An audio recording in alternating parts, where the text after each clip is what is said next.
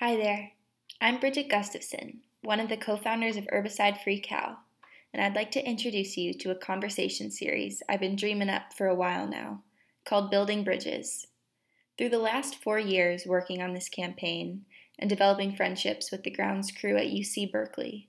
I've heard from them about the different pressures, challenges, and lack of time, resources, and campus buy-in that makes them feel like herbicides are their only option to maintain the campus's landscape. What I've also seen is that herbicides and pesticides are a topic that a lot of different people have a lot of different strong feelings about.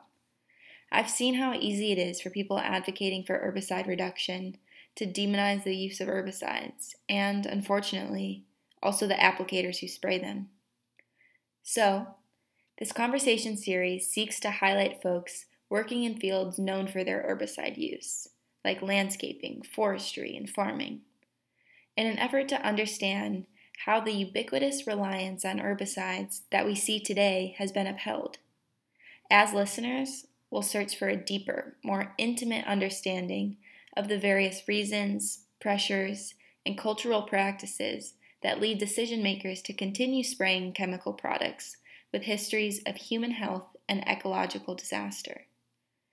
I hope these conversations will provide a common foundation for us all, herbicide activists and herbicide applicators alike, to come together so we can move out into our different workplaces with a deeper understanding of the other side. I hope you, as a listener, will glean insights and ideas that challenge you, inspire empathy, and build bridges between two sides of a very divisive, controversial issue.